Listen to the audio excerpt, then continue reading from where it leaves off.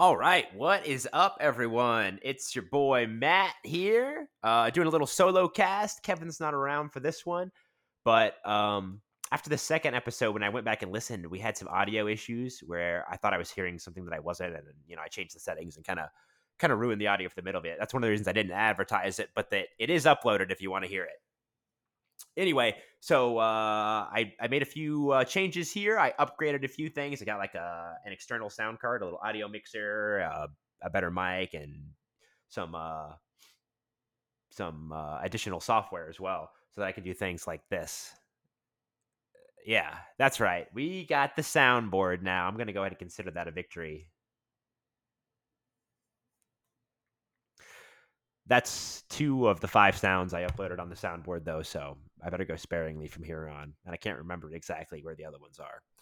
But the good thing is I've sort of got my white belt now in audio engineering or button pushing, so we'll just keep on improving things. And obviously the feedback is appreciated, so if there's anything you guys think could be improved, I would love to hear it. I'm sure there's plenty of people out there with far more audio experience than me who can help me change a few things. In fact, one of the funny things, I tried to record this podcast a second ago and I ran into a few more issues.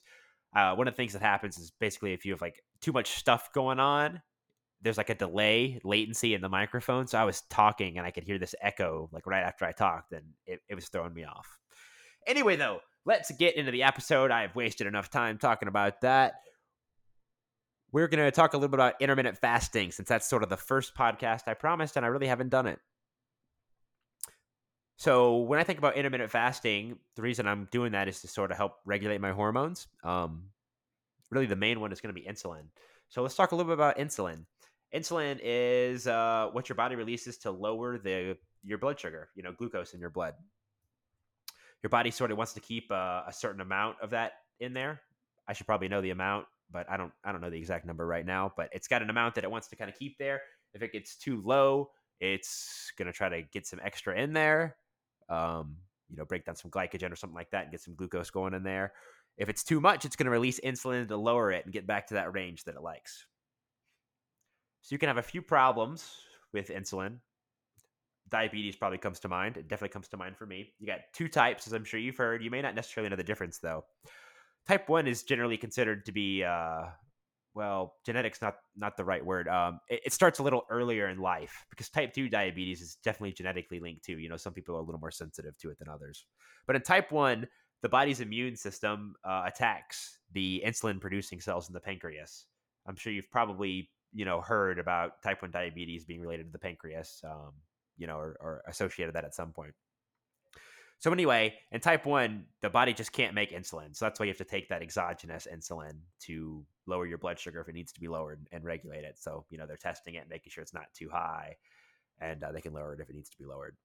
In type 2, your body makes plenty of insulin. Well, maybe not plenty, but it makes a lot of insulin. Your insulin levels are high, but your blood sugar levels are also high. They won't go down because your body becomes resistant to insulin. It's almost sort of like a drug addiction, if you are an alcoholic, it takes a little more alcohol to get drunk over time, so you can smash a 5th or maybe more than that. I don't know how that works. You guys know I'm not a big drinker. So that's not good, And the worst thing is generally the treatment for type 2 diabetes is insulin. So it's kind of like prescribing the alcoholic with more alcohol because it stops the temporary withdrawals. Really, the answer is to stop getting those blood sugar spikes so much. And then you won't need the insulin after a little bit of time. You just got to start eating whole foods. I don't know the exact numbers off the top of my head, but I know there's some studies. I'll probably post this with some other ones down there and make a little note of it, because I referenced some other studies here too. But a lot of times you can see major drops in how much insulin someone needs in type 2 diabetes in I think it's like less than 2 weeks of having a really good whole food diet with nothing processed. But like I said, I'll post it I'll post that study and a little update in there and make sure. So asterisk by that. So yeah, the body develops resistance to any exposure. In this case, we're talking about insulin. So you get too much insulin, you're going to end up obese, and you're going to end up insulin resistant, 2 things we don't want. What's the answer to that? Eat whole foods. So more real fats, less fake fats. less sugars and less refined grains, and start fasting. Intermittent fasting is what I like to do. What's fasting? If you haven't heard of it, you probably have. There's all kinds of reasons, religious and disciplinary and things like that, but it's voluntary abstinence from food. So you're just denying yourself a meal for a time. You're not starving yourself. Obviously, if you're starving and malnourished, fasting is not a good idea.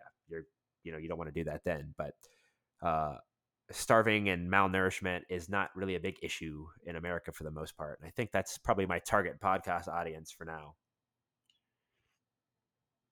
A little sip of delicious coffee. So, how do you increase your blood sugar? By eating. Carbs increase it the most. Protein can increase it a little bit. Fat can increase it even a little bit less. Fat almost no change at all, but there's a minor change.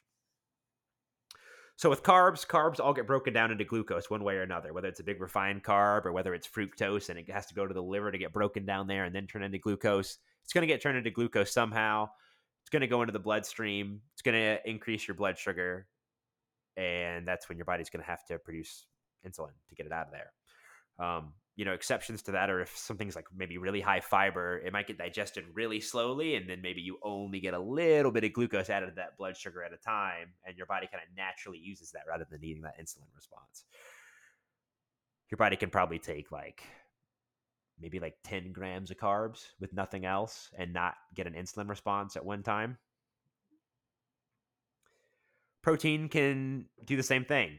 If you just take massive amounts of protein and your body doesn't have a use for all the amino acids it has, then you're going to have excess amino acids, and your body's actually going to turn that into glucose. Your body can break down those amino acids, turn them into glucose, and that can raise your blood sugar.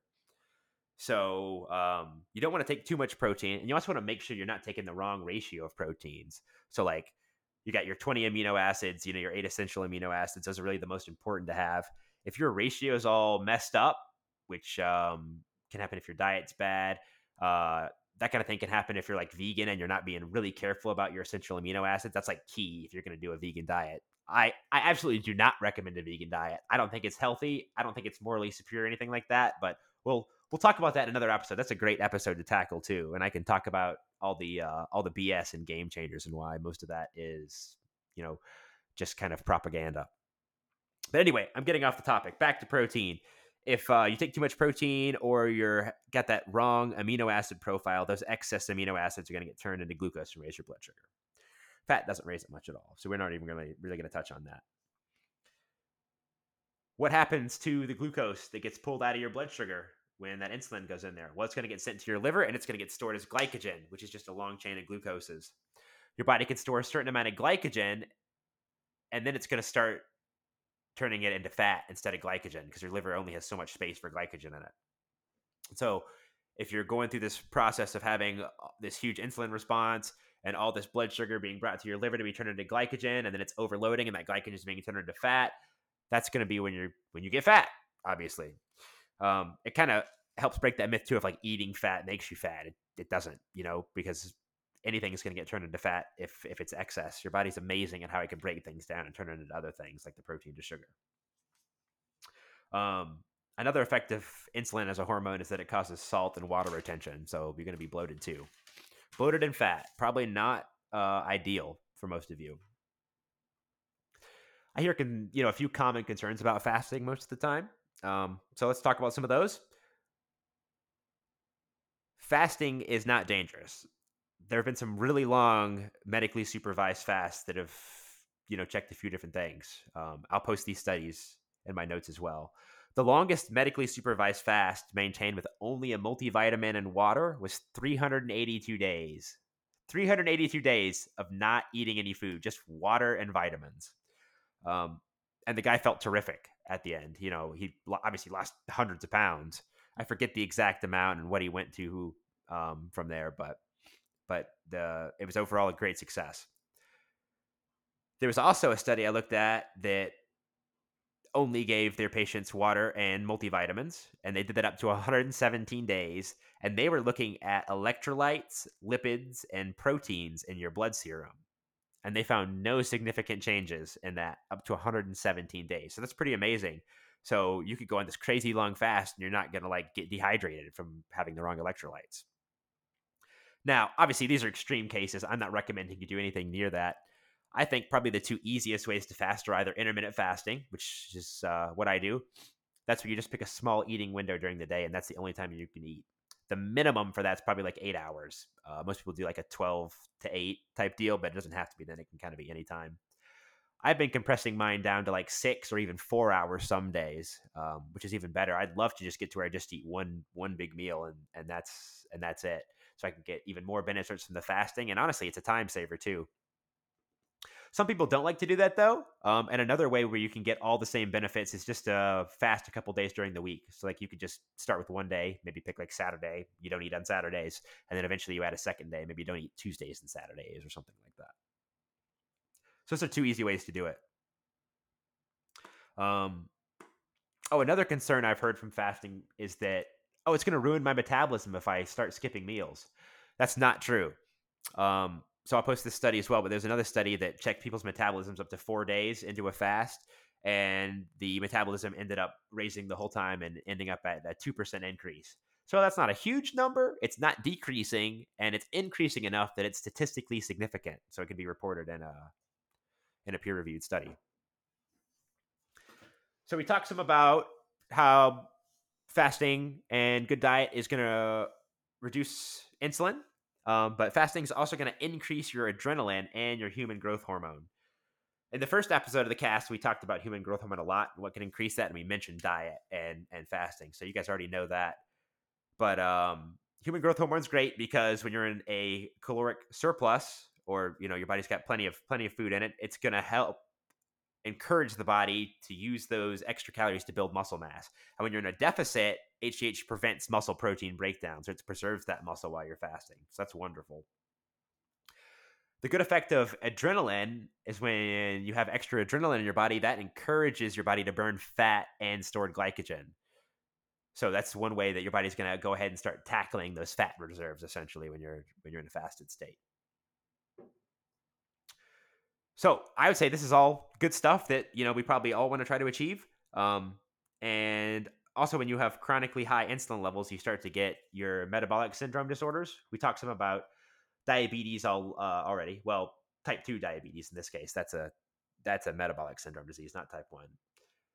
But you also are going to have increased risk of heart disease, stroke, Alzheimer's disease, high cholesterol, high blood pressure, abdominal obesity, non-alcoholic steatohepatitis. I might have mispronounced that, but also called fatty liver disease, polycystic ovarian syndrome, gout, atherosclerosis, that's like plaque in your veins, GERD or gastroesophageal reflux disease, that's your old heartburn, obstructive sleep apnea, that's where people can't get into REM sleep without wearing that mask because they kind of like have like a weird little heart thing that makes them stop breathing. So they wake up constantly during the night and they can't ever get into REM unless they have this machine that like makes them not do that.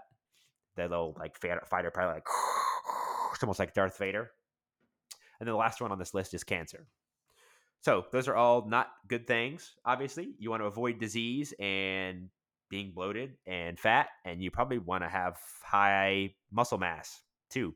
So I think that would be ideal for everyone.